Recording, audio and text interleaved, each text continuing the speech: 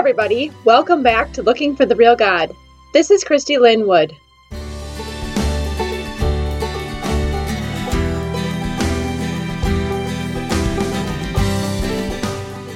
Today we are going to ponder the longings of our heart and the things that we desire and the ways we just long for more and what those longings might really mean.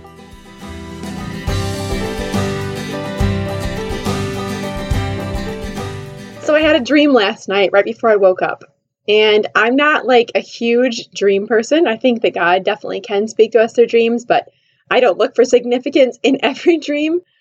This one just reminded me of something. So it was kind of an odd dream, but I dreamed that I was down by a beach somewhere, and there was a group of people with me, and I didn't really know them very well, but we were all kind of down by the beach, and this young man that I didn't know just reached his hand out for my hand, and I took his hand and we just walked together down to the beach, and I just felt so connected and so just seen and cared about, and it wasn't in any way romantic. It was just this holding of a hand and feeling connected, and we walked down to the beach and looked at the water together, and he just never let go of my hand. He kept holding on the whole time and looked at the water and looked out at the different parts of the beach and then walked back. And I woke up and there was just this sense of just kind of like a longing and like a satisfaction at the same time in my heart. And I was like, that just felt so good to just feel that connection. And I was just pondering that to myself. And I was thinking like, what is this saying to me about my longings and just the desires of my heart right now? And it's a busy season. It is a busy season of life right now. I've got a new job. My husband has a new job. We're buying a house that we're working on and fixing up, and it's just busy. Life is crazy, and there is, not a whole lot of time for that deep connection. And so I'm like, you know what? I am longing for connection with people and probably with my husband. And I'm like, here's this just reminder of this. But as I was pondering the dream, and I was thinking about how often, we think to ourselves, well, this person's not satisfying me anymore, so I'm just going to find a new person. I'm going to find a new relationship. I'm going to find a new situation that will make me happy, and they will make me feel happy. And like, everybody's broken. Everybody is broken. And I am old enough now to know this so well. And early in my marriage, I remember there was just a season in life where we were just struggling, and I was working at a school at that point in time too. And in this season of life where we were just feeling disconnected and just kind of having some troubles, this man showed up in my room, and I think he was the counselor there at the school, and he just started stopping in my room like often and talking to me, even when he didn't really need to be there. And he would, just start just gently touching me on the shoulder and stuff like that. And it felt nice because I wasn't feeling seen by my husband, and I wasn't feeling loved by my husband at this point in time. And I remember that I let it happen. And I was like, well, it's just, he's just being friends. It's whatever, And then one day I realized this is not where this is going. Like, he's looking for something more than I'm willing to give. And I just sat him down and said, don't come in here anymore unless you need to come in here professionally, because I am married and I'm committed to my marriage and I'm not interested. And being significantly older now than I was back then, like, I understand the brokenness of every human being. And so like, you can literally think to yourself, oh, this person's going to make me happy. This person's going to take care of me better than my old person or whatever it is. But everyone's broken. And there's a moment in time where it feels happy and good and everything's wonderful. And then it's just broken too. Like, everything's broken. And so, we have these longings, we have these desires for connection, for emotional connection, and they're not ever going to be met in a human perfectly. And so I was thinking about this dream this morning as I was sitting there having my quiet time with my coffee and my journal. And I was thinking about it, and I was like, you know what? The only person in the entire world who could make me feel the way that dream made me feel is Jesus. Like, he is the only one that can make me feel so connected and so cared about and so loved and so seen and so wanted. It's just interesting to me to think about this because, like I said, in my dream, I didn't really know this guy. He was kind of knew him, kind of didn't. And honestly, that's how we are with God. Like, we kind of know him and we kind of don't. If he showed up, we'd be surprised. We'd be like, wait, who are you? What? Wait a minute. Like, you're not who I thought you were? Like, I thought I knew you, but I'm starting to think I don't actually know you very well at all. And that's how it's going to be. because we have this just skewed vision of who God is. And yet he is the one that will satisfy every longing of our heart.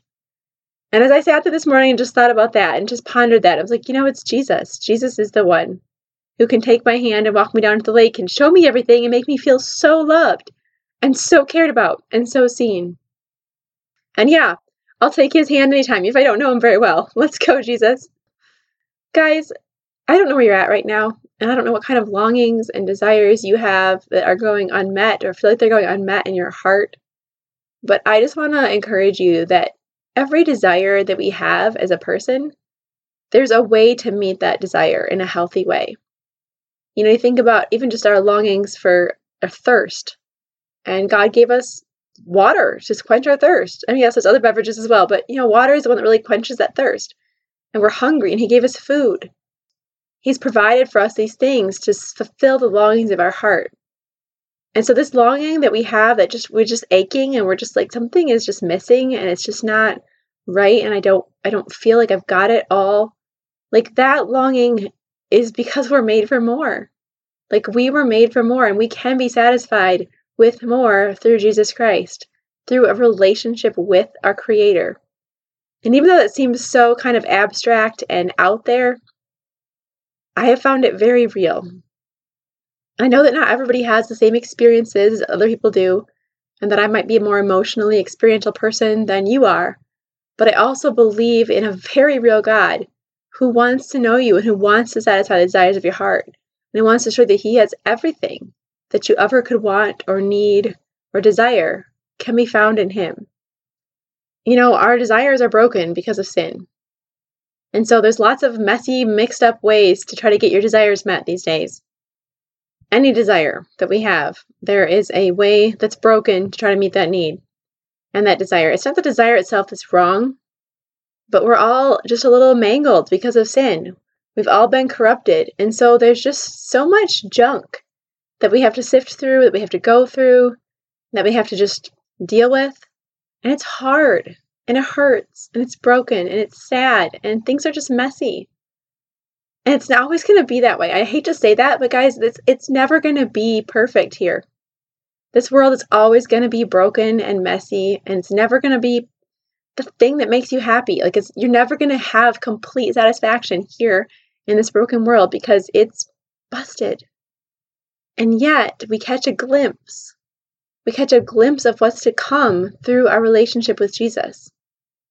Not religion, not behaviors, not trying to do the right things, not following formulas so that we can get wealth and health and blessings and success, but just in the fact that we were not alone, that God has not left us alone, that he's here with us, that he wants to be with us, that he wants to satisfy the desires of our hearts, that he wants to just dig into those broken places and begin to heal them, that he longs to restore us. And all of that is true and all of that is beautiful. And it's not necessarily what we get in churchiosity or Christianese or whatever else, but I'm telling you guys, it's true. I have seen Jesus meet me over and over and over again in my life. He's always there. Like he's always ready and waiting. I'll have seasons where I've just, forgotten him or got busy or doing my own thing or whatever. But like the minute I'm like, oh wait, I am missing something. Like something drastic is not here and I'm missing it. Oh, it's Jesus. I need you. He's right there. He doesn't keep count of all the times we've gone away. He doesn't punish us. He doesn't distance himself. None of that is true. That's human beings who do that, and human beings are broken. But God is not broken. He is holy, and he is good, and he is righteous, and he's altogether pure and lovely, and he only ever does the right thing. And he's always going to be there for you, no matter how much you've screwed up, no matter how far you've drifted, no matter what things you are struggling to believe about him, like he is still there. Guys, we long for more because there is more to be had, and that more has a name. It's Jesus. I don't think I'll ever stop being amazed by Jesus. Every time I stop to just think about him coming as a fully human being, yet being fully God, giving us the opportunity to actually know him and experience him in a human way, it just blows my mind that he would love us that much to become one of us and to walk with us. For us to be able to just hold his hand. It's crazy. His love for us is so big.